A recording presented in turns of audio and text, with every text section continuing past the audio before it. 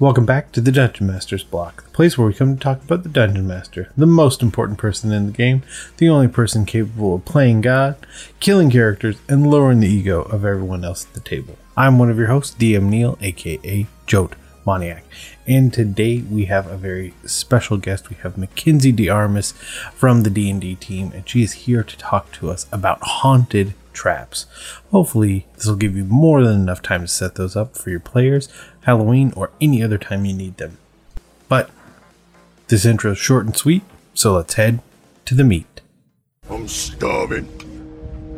We ain't had nothing but maggoty bread for 3 stinking days. Why can't we have some meats? Looks like meat's back on the menu, boys. So today for the meat, we have a very special guest, someone that I'm very excited has joined us, and we've already laughed a whole bunch before even hitting record, and that is none other than Mackenzie DeArmas, and she is an associate game designer for D&D. She served as the lead writer for the Isles of Sina Una, and she contributed to work with MCDM on Kingdoms and Warfare, as well as the Arcadia magazine, and some stuff on D&D Beyond. We could probably add a lot more ands. But Mackenzie, thank you for coming and spending some time with us. Thank you so much. I'm so excited to be here. This is going to be so much fun. We literally were giggling so much before we started. You can always tell when it's going to be a fantastic time. Mackenzie, for any of our listeners who aren't familiar with you, our first question is always, can you tell us a little bit about yourself? That can pertain to the job that you do at Wizards of the Coast, or just you as a person. Tell us a little bit about yourself. All right. Hi. Yeah, I'm Mackenzie DeArmas, Mackenzie Lane Day on Twitter. I am an associate game designer for Dungeons and Dragons at Wizards of the Coast proper, which basically means I do a lot of the monsters. I work on some of the subclasses. I have to take into account all the dice you roll for certain things. When monsters, use things like breath weapons or other big effects that make the DM roll a bunch of dice and make players go, "What do you mean that many D10s?" That's all my responsibility. Which is very fun. All you had to say is, I work a lot on the monsters, and I became very, very jealous of you. Oh, it's so much fun. I can't. There's so many monsters that I've worked on that will come out in the future.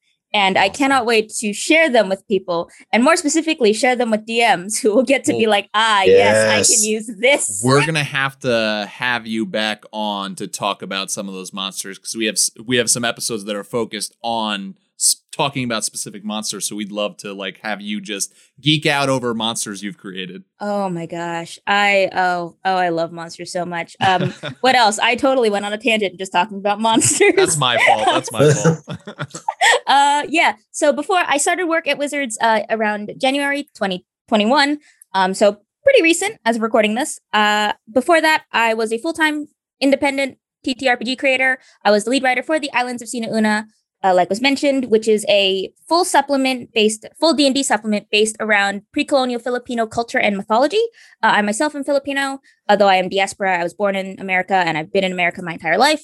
So that was a super awesome and interesting and enriching experience to experience, or to study and research and develop a setting that dives so deep into that culture that I hadn't been a part of for so long, and putting it in a way that allows me to share it with people and allows them to engage with it and create their own stories, which is quite frankly the crux of why I love working on D&D and TTRPGs and fantasy in general. I also did work for Kingdoms and Warfare. I did stuff for Arcadia magazine. My article is all about monsters. I built a bunch of elementals based around the periodic table, which is I'm so cool. Happy about, and I love them so much. They are my babies. And I was a guest author on D&D Beyond for the Encounters in Wildemount back in January 2020 to March 2020, promoting Explorer's Guide to Wildemount, which was so cool as someone who got into D&D through Critical Role. It was awesome. Wild being like, I get to put a little bit of my fingerprint on this world that helped me get here, which is, it's been a very wild couple of years, but I love every step of the journey. That's so good. So our follow-up question, and we've kind of hit on it some, but are there other things that you've worked on that you can talk about? Of course, we always put that disclaimer, that you think our listeners would be interested in. I mean, there's a couple of things where it's like, I have a couple things on DM's Guild. I won an Ennie last year, for a Fantastic. I won an Annie last year for this supplement on DM's Guild called Canarl's Candy Compendium, which everyone pronounces wrong, even though the pronunciation guide is in the inside cover of the supplement. How do people pronounce it? Because it's spelled Knarl. Everyone pronounces it just Gnarl, but it's supposed to be Canarl's Candy Compendium for the alliteration. It's a magical compendium of candies narrated by a little goblin child named Canarl. And it's super fun. I made it for Halloween, October 2019. And yeah, it won Judge's Choice for the Ennies in 2020, which I was surprised about because it was my first time submitting to the Ennies. And I was like, this is ridiculous. All these other Ennie winners are serious, like monster supplements and like, it's Midgard. And, look at this massive, important, imposing dragon. I'm like, hey, you want some candies? Here, I have a goblin kid and some candies. Slide that across the table. Yes. Well, I just gotta say, I think that's like the perfect segue into the surprise question that I have for you. I think I have come up with the greatest surprise question tailored to you, Mackenzie, without even knowing it. So here's the surprise question. If you could spend one entire week as any small or tiny D&D creature, what would you choose to be and why? Oh no. Oh, but there's so many. I mean, I'm on the border of the small category, which is funny. But I mean, goblins are pretty good. I quite like kobolds. I really quite like kobolds. I love the idea of these tiny creatures who were descended from dragons or have dragon's blood in them and still have some of that like draconic defiance and that sort of I'm strong and powerful sort of attitude, but they're also like 3 feet tall and they carry around like a bunch of trinkets, or like the ones that have draconic like sorcery abilities where it's just I'm tiny, but I will breathe a fireball at you and you cannot stop me. And that's so much fun. I'm also a big fan of the Mephits. The small elementals that are like the dust Mephits and the ice Mephits, and the ones that are essentially the combination of 2 of the 4 classical elementals. I find I wouldn't want to spend a week as them just because they don't do much, but I find them so fascinating in that like where they're the intersection of these, because the classical elementals in fantasy, air, fire, earth, water, they're so ubiquitous. And I love looking at the Mephits as this weird intersection between some of these elements. And I find that so interesting as a designer and a narrative writer. They don't do much and they aren't sentient. So I don't think I'd want to spend a week as one of them, but they are one of my favorite small creatures. It's like the same way. It's like, man, I'd love to. Do I love like small oozes? Yes. Do I want to spend a week as one? I don't know. Probably I don't know not. about that one, but they're funny. I should also mention, because in my background I have a gazer. I should. Yes. I feel like Yes. I would be remiss to mention the gazers because otherwise he will be angry at me. All good Perfect. choices. Yeah. Except for I didn't know, man, you learn something new every day. I didn't know Mephits were not sentient. I don't think. Well, I should double check that before I actually go on that tangent. But I don't think any of the element, like they're sapient in that they have control, but they're not sentient. And there is some distinction between that. And I'm literally going to go look this up very quickly before I make any more statements. Oh no, they are sentient. Never mind. I'll take that all out. All right. Taken out. Take it Yeah. out. Apparently some of them, like ice Mephits, they all actually are sentient. Whoops. That's okay. I've been playing Mephits wrong the entire time. Hey, that doesn't mean that in your world they can't be I just thought they were tiny little like of magma or of giving a steam. spin on Mephits. So Perfect. Oh, wow. We've all learned something new today, but we are going to dive terrifyingly into the subject at hand. And we're probably only going to say it a few times to save ourselves the trouble. But we wanted to talk about the horror toolkit. And one of the big things about talking about it now is that you can actually prepare whatever Halloween game you want now. Because oftentimes we release a Halloween episode, but that's too late. then what are you gonna, you're just going to throw it together immediately? But now you can Go back and listen to the other year's Yes, Halloween exactly. episodes. But now we can prepare. Alternatively, Nightmare Before Christmas. See, we've got it figured out. And so today in the horror toolkit, we all started talking, and the one that stuck out, the aspect that stuck out most to us, were the haunted traps. I am so excited. I was rereading the whole section last night just to prepare, and that was for sure the one piece that stuck out because of all of the ideas that started spinning around in my head. So, Mackenzie, can you give us a brief overview of haunted traps as you see it? So haunted traps, I find, are these really awesome. Environmental effects might be the best way to create it, to frame it. They're these instances that happen in the world where something grave or tragic or something incredibly, there's an echo of the past here. This echo of an incredibly emotive event that sort of clings to something in the environment. And if you interact with it, it is a trap in a sense that it does impact you as a character if you are not careful around it, but it does so in a way that is reflective and almost narratively impactful, as it tells a little bit about what occurred in this location. And I find that idea of putting an echo in the world to tell your players a little bit about something that happened here in such a unique way is just super exciting.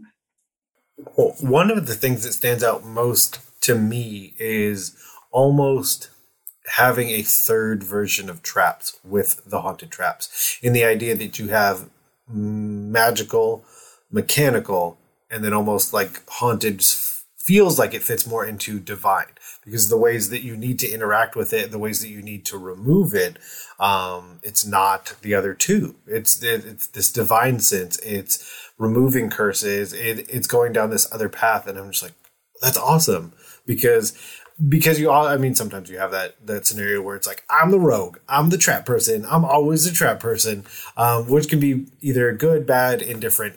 But the idea of having three versions of traps and being able to incorporate all of your players with traps is awesome. I love the idea of a trap that isn't set off by a tripwire or stepping onto that stone on the floor, but it's almost like you're crossing this threshold, this barrier. I even like the idea of, for DMs out there who love to actually make dungeon maps to give out to their players, like, you as a DM, like if you really want to get into it, you kind of like will take the map and you'll make it look old, and maybe you'll burn the edges and stuff.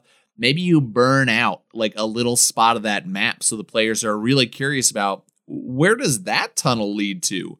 But it's burnt out for a reason, and if they step into that area, that's where this haunted trap is sprung, is put into effect.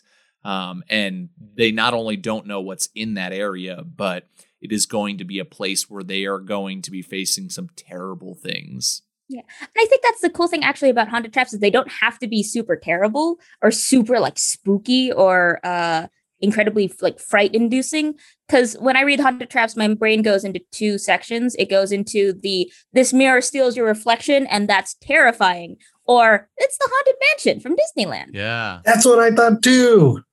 And it's like, I think that's so cool, where it's like, these are traps that are haunted, but it doesn't necessarily mean that you can scale them depending on how much terror and then how much like fun you want to engage with your players. Like the one it's mentioned in Van Richten's, the Danse Macabre one. It reminds me so much of the ballroom scene from the Haunted Mansion, where you see just all these ghosts just dancing around, and it's and you lose a little bit of that control for a brief second, but it's just so much more immersive, just imagining all these spirits sort of just coming out of the woodwork to just do this magnificent dance around you. I just find that just, as a storyteller and just wanting to immerse my players into that world, that just makes me so happy. Yeah, there's like different levels, like that one that you just described. I feel like, there's like different levels, like that one that you just described. I feel like as you're role playing the character that's going through that, of course, there is going to be a level of fear because what is going on?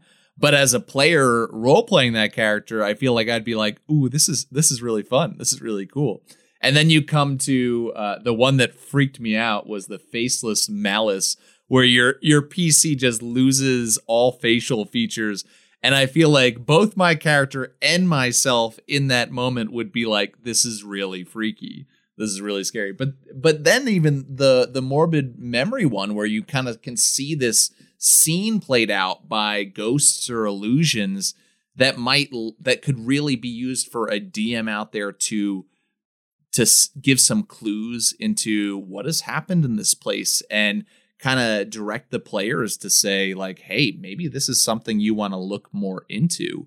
It is funny because it's called a trap, but it can kind of it's more than that. It gives storytelling, it gives role-playing opportunities. The crux of when you're designing traps, at least for me when I'm designing traps, is that it's never just this is something that the players will encounter and it'll mess them up if they're not careful. Like that's always an element of trap, the idea of consequence. But I always like to, when I'm designing traps, to make sure there's a reason why they exist in the world, or there's a reason the traps tell something about the person who set it.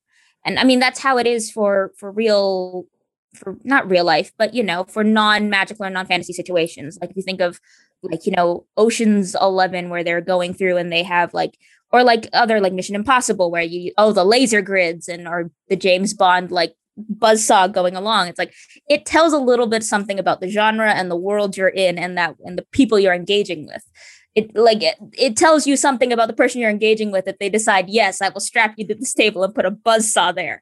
It even if you don't intend it to inform a little bit about that person, it tells you a little bit about the genre and what genre that villain or that antagonist is operating in. And I find it so fascinating that these traps kind of come built in with that narrative hook. Absolutely. Mitch, one of the things you said that stuck out to me, and I don't know if I don't know if there are rules for haunted traps, except what our imaginations hold, but the idea of a burnt spot on a map, but it being burnt on every map that's ever made. And how deep does it go to illustrate that area is haunted? Because I feel like that's one of the really important pieces of it, is that you as the DM need to allow for there to be a clue, that they don't just wander into this threshold or past this threshold and remain there with no idea that this is about to happen to their character. That was one of the things that I really took away from it. I mean, most players are just going to just keep waltzing right in, but the idea of giving some sort of indication that a haunted trap is, and you've crossed that threshold. There are rules for that. It's very briefly, and it's flavored very narratively, mm-hmm. But in the section it talks about emanations, where a trap, unlike mechanical traps, will trigger pretty much instantly as soon as you hit that tripwire. Haunted traps have an emanation. They have this sort of divine or magical, not magical is not the right word, but haunted. They have a haunted thing that happens that signals, hey, something is about to happen, and you have a whole round of combat before something else happens. So in the book it says a character who notices the haunted trap has until the start of their next turn to react, and if they don't, then it comes into effect. So for the mirror one we were talking about, as you're passing by the mirror, you'll see a flicker of your distorted reflection, and that's the key of something's wrong here. We should go. Goodbye. I don't want to touch that mirror. And you have that time to just be nope. I'm not dealing with that. Goodbye. And you have that cue to walk away. And I find that super cool because it allows people to detect traps who, maybe aren't good at investigation or don't have detect magic up, or because those are the two keys for the mechanical and magical traps. You have to either know how to detect magic, or you have to have that that investigation skill. And if you have neither, you're fresh out of luck. But this way it's there's a visual cue of something is weird here, or maybe not even a visual cue. There's a sensory cue that something is weird here. Yeah, I can picture what I would describe in my mind is as you're getting closer, we'll use the mirror. To the mirror, your body temperature is lowering and you're feeling colder and you feel a shiver down your spine. And yeah, giving that player the chance to be nope, turn around. Although if I know my players, if they turned around, they'd come back because they can't leave it untouched. That's the fun thing, is that you can give them that hint of, yeah, something's weird here, but at least half of the players are going to be like, see, it's like the red button that you tell me not to press. Now that you've told me there's something weird about it, I want nothing more than to touch it and see what happens and engage with that consequence. And the DM did warn us. It's one of the things where it's like, so like it's one of those things that I love playing with, like dramatic irony of when I, as the player, I know something bad's about to happen to my character. But consider I want to see what happens, because I don't mind being like, no, my character is going through some terrible things right now, but it's funny and amusing and I am having fun as a person. So yes, their face can be stolen. Touch the mirror. Yeah, one player will say no. At least one player will. One player will be sensible and be like, one player will be the smart person in the horror movie and walk away. Everyone else will be like, but consider mirror. I want to know what that reflection do. So one thing that I'm interested in talking about a little bit is the origins of a haunted trap. Like, how do they come about? Because again, like they are called haunted traps, but this is not a rogue setting up a trap for some adventurers to stumble into. So how does a haunted trap come about into being? I always like to see them as like I talked about earlier, they're echoes of something that happened here. I think when we talk about haunting, we often think about very strictly about like ghosts or spirits or undead.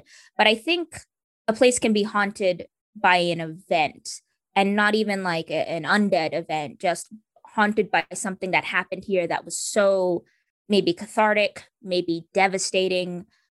When enough people in an area feel something so viscerally, whether it's fear or anger or rage or bloodlust, or maybe even joy, it leaves an imprint on the area. You can't put that much emotion and energy into the world and not have it resonate so fiercely with the area around it. And as someone who loves telling cathartic stories and loves getting into like sort of that emotional side of narrative, I find that so fascinating to imagine, to haunt a place not through an undead means, but purely because you felt something and you let that emotion go wild and you let yourself feel, and that left an imprint on the world. I love that idea of almost if you as a DM are creating your own haunted traps, the place to start with is an understanding of what has occurred in the past in this area. If a mass murder by poison happened, and it happened 100 years ago, your characters walk into the place, and what happens when they pick up a goblet from the ground? Do they all of a sudden start hearing thumping all through the mansion that they're in? But that thumping is the echoes of people who have drank the poison hitting the floor. Like, yeah, like what is that connection? And for you as a DM, we've said this a couple times, but it kind of is this giving away of clues to the past. Or like the one that's in the book, the one that looks at memory, where you step into a place and all of a sudden there's this diorama that just sort of springs to life and you're suddenly immersed in this beautiful spectral scene of something that happened. And being able to see bits of that history come alive that aren't just, hi, I read this in a book, give me some lore, please.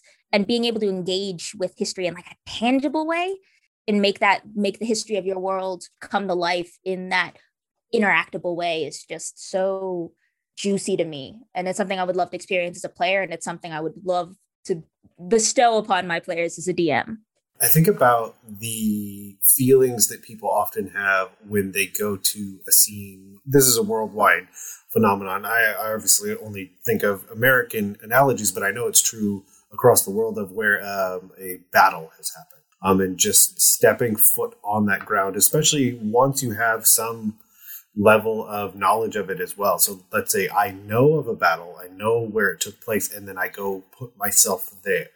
Like there's something that you feel once you enter that place. And I think of those same things of answering those questions of what happened, because it could be, with the poison and it being that alone being kind of horrific with that happening, but it could just, if you will, just be a battle that you step into and feeling that. And I also like the idea of potentially one player having the experience of the haunted trap I don't think we've talked about it much with, but one player having the experience of the haunted trap and having that classic, hey, let's go to the other room real quick and we'll go ahead and have this conversation, and then having that player come back and relay whatever happened. Yeah. And Neil, are you talking about it in the sense of like going back to the one that I find the most horrible, like the character losing their face? Do you then envision that the other player characters don't see the character lose their face, but it's like, I mean, it could go both ways, right? It could be that the other characters are seeing that, and it could be that the curse is that you as a character, you've lost your face and your mouth is still there, but you cannot speak because you believe that you've lost your entire face. Which I think that adds to the horror element when it's known, but still part of it is unknown, especially because not intentionally. Please don't do it. Maybe you do it intentionally. I don't know. I don't know your DM life, but when it feels like a character is singled out in that experience, and then it makes it's somewhat known, but it's still unknown. So then other people are at the table are still wondering what's next? Yeah, I love doing that both as a player and as a DM. And I mean, as long as the DM and our player that I'm interfacing with is cool with it, I love having those personal moments of this is what's going on in your head. And even if the players are, maybe it's a one-on-one scene with me and just that person, or maybe the other players are there, but in character they don't know. So out of character, they know what's happening, but their characters don't know, and they get to grapple with that dramatic irony. But that personal touch feels real, like malicious to say when it's like the personal touch of a haunted trap. But tailoring these experiences to the players who really like to engage in that sort of way. I mean, there's a section above the haunted traps that talks about like seeds of fear, and talking about as a player, you can choose these different seeds of fear for your character. And when you role play them or you encounter them in the world, you can either like get inspiration for role play, or you can make saves to avoid getting the frightened condition mechanically. And it feels like this kind of lends really well to that personalized horrific experience. I'm just thinking of so many haunted traps that I want to mess around with now. Yeah, I was thinking the same thing. Well, I mean, even just like individual items, I think was another thing that I really enjoyed about the idea of a haunted trap, because you're entering the space where that happened. So like Mitch, you mentioned the goblet, or is it the mirror is the one that we keep mentioning. Is it someone sits in a specific chair, and maybe that's in there's so many pieces that you can start to adjust. So the idea of the chair, so the player begins to feel tired, just that all encompassing, just tired. Like, I just need to sit down. But that's your clue. And then they do sit down, and then what happens after they sit down? That's where you enter the haunted trap. It's so good. Yeah. Oh my gosh. Like, your chair thing and this discussion has led me down this path now that I'm just thinking about how horrifying it would be as players for a DM to set up a haunted trap that it's triggered by someone sitting down in something like a chair. And then you upstairs in the house, you hear footsteps moving around. But it only happens when somebody is sitting in the chair, and thus the party has to make the decision of, wait, do we literally have to split the party? Like, does somebody need to stay down here and sit in this chair in this creepy house by themselves while we go upstairs to check this, like, who's walking up there? Like, that is terrifying. It's the opposite of what you do in a horror movie, but yeah. And also it's like, who do we put in the chair? Who's gonna put the butt in the chair? Do we oscillate? Do we rotate whose butt is in the chair? and that comedy, like, and that's like, I don't know why, but haunted chairs are a thing in so many things that I love. Like, I love playing the video game Don't Starve, and one of the conceits is that the world is controlled by someone who sits on the shadow throne. And I remember reading like a fan comic or a fanfic or something where like all the characters would take turns sitting on the throne, because it's made of shadows, and it's the seat of power and the seat of the entity that controls this terrible island you're on, or this terrible world you're a part of. It will warp your morality eventually, and you'll start become like darker and more hungry for power and less concerned about your friends for whom you're sitting on this throne for. And I find that so interesting of just being like, okay, we got to take turns sitting on this throne. That's all going to suck for everyone. But if we all take turns, then no one person suffers. And I think that idea of giving that challenge where one person can make a sacrifice, or you can all kind of sacrifice a little, and encouraging that inner party dynamic is just so much fun. We love a haunted chair. Oh yeah. Well, it makes me think of, for like several different options, but also just to hit on super quick, the survivor section of the horror toolkit, where basically you're kind of just the random people in a horror movie, not these ridiculous adventurers that have all this power, but the idea of like someone needing to sit in the throne. Because I think of World of Warcraft, where Bolvar sits upon the frozen throne because someone must be the Lich King. Or you think about DC Comics, where Batman sits in the Mobius chair because if someone doesn't jump in there, it's just going to go. And then who has that power? The idea of all these, apparently chairs are a big deal. I didn't think of it until now. Man, who knew sitting was such a dangerous hobby? Yes. I mean, just to go forward with that, I just want to say my idea would be that the rest of the party goes up to check out that walking upstairs. They find a ghost. The ghost looks at them, smiles, sinks through the floor, and then tries to possess the person downstairs in the chair. Oh, I love it. Oh, gosh. I was thinking, and this goes back to something we designed in Sina Una, because in Sina Una, we play on the idea of the pre-colonial Filipino ideas of animism, where everything has a spirit. And we have one monster in particular who is a giant, and he has a lair. But the thing about his lair is that it's weirdly silent. In the world of Sina Una, everything has a spirit. And in that lair, though, everything is quiet. There is no spirits to be found. And because of that, magic goes wild, because magic comes from the spirits. And I love the idea of something being haunted, not because it has a spirit in it, but because it is devoid, being haunted by emptiness, and something being wrong about, like, something being viscerally wrong about this place in the world where everything is alive and everything is thriving. There is just this one object, one tree, one location that is just empty.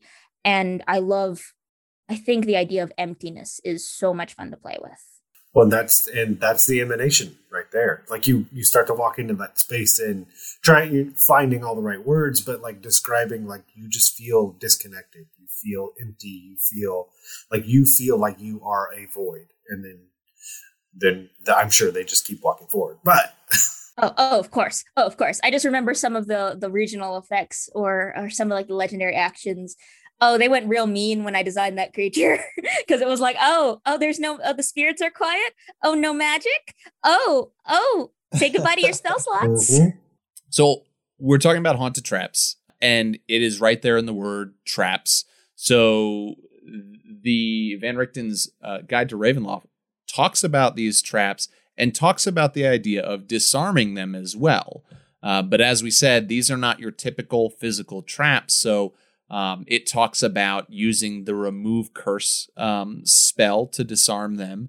But I was just wondering, for the two of you as DMs, if you're having a haunted trap in your game and you are either having it be disarmed by a remove curse, are you going more into detail with what that looks like, or are you giving other options of how this haunted trap can be disarmed? Like, is there a path your players go down to disarm this trap?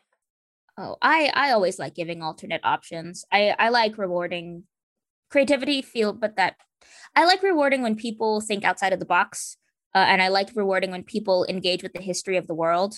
And I think it's so fascinating if a haunted trap is the result of an echo of an incredibly emotional or devastating event, being able to engage with that event in a way that not necessarily heals, but absolves some of the emotion that resonates from that event feels appropriate, and it feels like it ties into the world. I like the idea of having that mechanical, you just present your holy symbol and you use one of those channel divinities and poof, it's gone. But I still, because these haunted traps are so rooted in the history of the world, I love the idea of just being like, yeah, you could do that, or you can risk learning a little bit more about the world and engaging a little bit more with your environment and trying something different.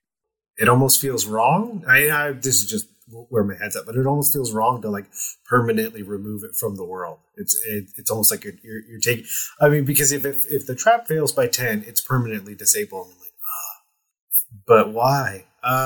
Because like you said, you're connecting to that piece of the past, and so then part of me wonders, like you said, it's almost layering in this moral aspect for the players of like, is it right to do that, to remove it? Is it, and then having them have that discussion of whether or not they should even try and remove it permanently, or set up better signs of, hey, please don't go in here, but this is what would happen if you did. There's just a disclaimer. It's kind of like going to like an exhibit at a zoo. I just remembering going, because we'd mentioned Haunted Mansion earlier, and now I'm just thinking of like in the queue for the Indiana Jones ride, where it's just got signs of, hey, please don't touch this, but like clearly everyone has touched it, and it's like that is exactly what happened if people put up signs and be like, hey, don't touch the mirror. Everyone would be like, but consider. I want to touch the mirror now. Even more so. But I do like the idea of them engaging it with it, I guess, in a more controlled way, is how I would probably look at disarming the trap. That you would still learn those things from the emanation and from what exists there, but you've removed the if you will, the negative aspects. Like, I'm not going to lose my face, but now I know I'd lose my face. It's one of those things where maybe you don't lose your face. Maybe you don't have to deal with the losing the ability to verbally communicate or any of that. Maybe it's like you don't have the negative consequences or the horrific consequences, but you have what's in the mirror, or when you dispel it, you don't engage with the negative consequences, but you still learn like why it exists. You still get to engage with that knowledge of, this is why the mirror has that distortion effect. This is what's causing it. You know that now, and that part of the world, that integral part of how the world is built, still exists. You just don't have to deal with the consequence of my face is gone, which is nice. I think it's nice to not have your face stolen, just a little.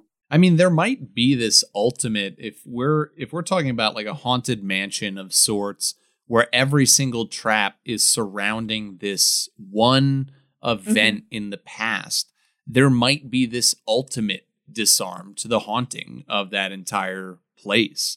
And that is bringing some sort of peace, maybe, to the spirits that are there. The morbid memory trap really just in my mind. Oh man, speaking of haunted. That's a huge bug. Oh my god. It knows. Summertime. The fact that it could be so easily seen through Zoom proves how ridiculous that bug was. It was a chunky boy. No. It was that big. God. Oh gosh. Yeah, the morbid memory trap just has me thinking like, what terrible thing took place there? And it talks about it could be spirits playing out this past, or it can be like an illusion. But to me, I question, like, if it's spirits, are these spirits stuck in this perpetual loop that every single time that mortals walk into this area or this room, they have to replay out and re-experience the awful thing that happens? And so for your characters, maybe that's their cue that you can bring an end to this if you can figure out how it is that you bring peace to these spirits. Maybe instead of running from that terrifying ghost child, if your characters figure out all you need to do is show that ghost child some compassion, to speak to it, to tell it some sort of thing that it needs to hear, all the haunted traps are disarmed because of that ultimate disarming. Like the idea that you can suppress the effects of some traps, but it's not until you engage with that key, that one soul aspect of how you show a spirit compassion or absolve them of something that happened here. And it's that not deactivates, because that's such a mechanical term, but releases the rest of this location from this perpetual haunting of emotion.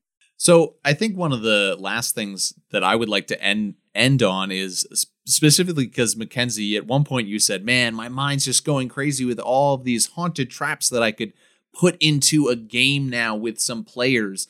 Do we have any haunted trap ideas that we could think a DM out there could use in a good haunted mansion or scary, spooky campaign? My brain has literally just gone to the haunted mansion in Disneyland. Yes. Just because. I mean, yeah. Why not? Because I think it's one of those things where the haunted mansion would be such a great setup for like that idea of you can suppress some of these traps, but you have to engage with like the one key aspect of this mansion in order to fully release it from its happy haunting. Or that the idea that a lot of these ghosts are happy here and they enjoy haunting this place, but there is one or two malevolent spirits that have that sordid history. And that's what's causing some of the more malicious things that are happening in this house. The story of the Haunted Mansion is weird and wild, and it's changed so much over the history. And I've just been recently watching a bunch of videos about like the histories of the different haunted mansions and Phantom Manors across like all the Disney parks.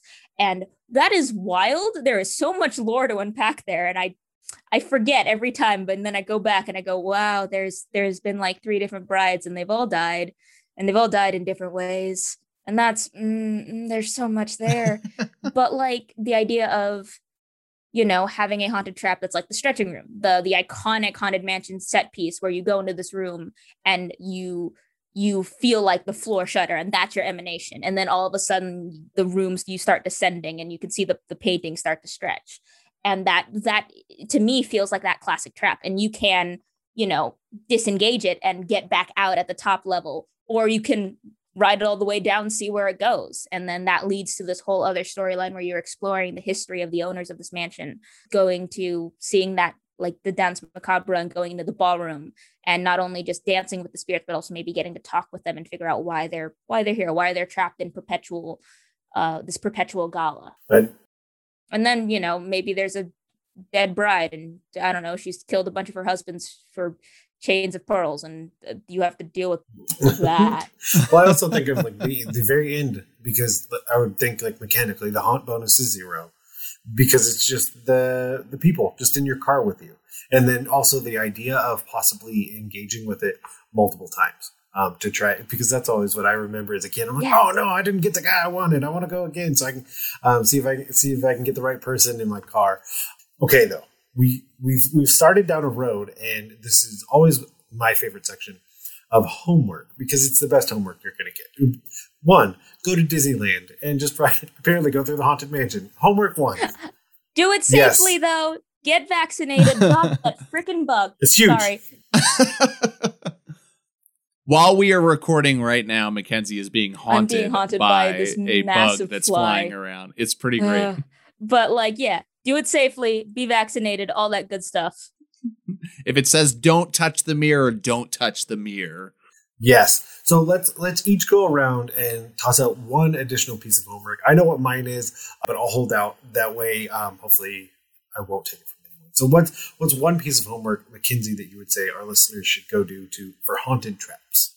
Okay. I would say for homework, look at one of your favorite entertainment properties, whether it is like the Haunted Mansion or it is maybe like a video game, like I mentioned, Don't Starve, or a bunch of other of these properties, and look at them. And even if it's not necessarily what you'd consider horror, it's maybe not slasher horror or not the genre of horror you think, look at it and see if you can identify that element of a haunted trap within it, even if the genre may not be entirely horror, and see if you can, like I did with the stretching room, see if you can figure out a way to translate that from what you experience as a player or as a visitor or a guest, and see if you can translate that to mechanics. I find, at least for my practice as a designer, identifying the things I love in the media that I enjoy and figuring out how to mechanically translate that experience not only helps me get to the heart of building a good experience because I know it's based on something I enjoy, but it also helps me develop my skills as a designer as a whole, because I learn how to translate experiences I have to mechanics and to dice rolls and to that sort of thing, which allows me to better share what I'd like to convey with my players and the things I write. Yeah, I think that I'm going to kind of piggyback off of that and say horror movies are fantastic to give ideas for this. Immediately I thought of you send your characters through this mansion and there's writing in red on the wall. And of course, my mind was going towards like The Shining. And it's like they say the words out loud. They say red room. And all of a sudden the elevator doors open and blood rushes out. Like, what? Don't do that, because everybody will know what you're taking that from. But what's the word that triggers a trap that if your players say it out loud? So watch horror movies. Get ideas from that. I'll throw one out that I watched recently that I found very creepy. Vivarium. Very weird. One of the weirdest movies I've seen, but weird and creepy, and probably some good inspiration for a D&D horror campaign and some haunted traps. Definitely not family friendly, but my advice is the Netflix show The Haunting on Hill House. Because it's it's also a really good way, because I've been thinking oftentimes when something is written and you get pre-generated characters, those backgrounds are very tailored to like bring that character into the, let's say it's the salt marsh, and so you're tying directly back to the town and certain people in the town. That's another way you can amplify the horror in your game, is having direct attachments to what's happening. So then like that's where my brain goes, because they all have this very direct connection to the story that's unfolding. And then definitely there are a lot of haunting in The Haunting on Hill House. So yeah, you can use the Seeds of Fear to do that as well, because that's perfectly tailored to being like, hey, players, you want to get a personal connection to what's going on here. You want that personal fear, those personal things you want to engage with and conquer with. Here you go. Slides it across the table. Mm-hmm. So, and what I would say is now our most important question is, Mackenzie, where can people go to find all the amazing things you're doing? I cannot talk about what I am doing currently because of NDAs. However, if you want to see me talk about things on Twitter, either the games I'm in for personal reasons, some streams that I'm on, general life as a young adult who just moved to Washington, you can find me over on Twitter at Mackenzie Lane DA. That's MAKENZIE I have to spell it because my parents misspelled my name on my birth certificate and forgot the C, and now everyone gets it wrong. Yeah, I appear I sometimes do charity events where I DM or I'm a player, and I'll talk about D&D stuff. I'll promote some of the cool stuff that D&D is working on when it's finally announced that I can finally share it with the world. Thank you so much for having me. This was such a blast. Yes, no, thank you for coming. Yes. We're glad you had fun. We'd love to have you back on in the future to talk about the things that you can't talk about now, or just monsters in general. Give it a couple months. I'll be back, baby. Yes. Good to hear. We just want to thank Mackenzie again for coming on and sharing some time with us and some amazing ideas about how to add haunted traps to our games, our worlds, and anywhere else we need them.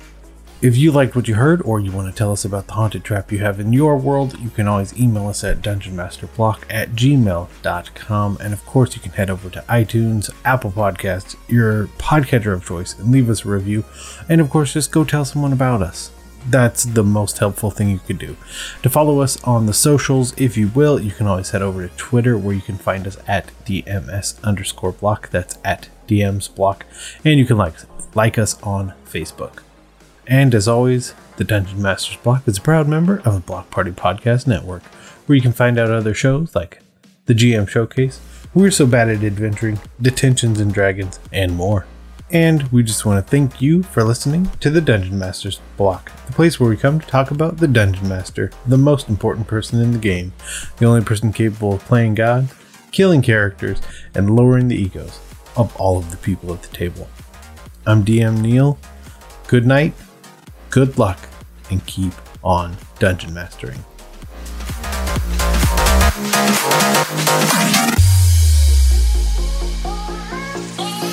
Goodbye.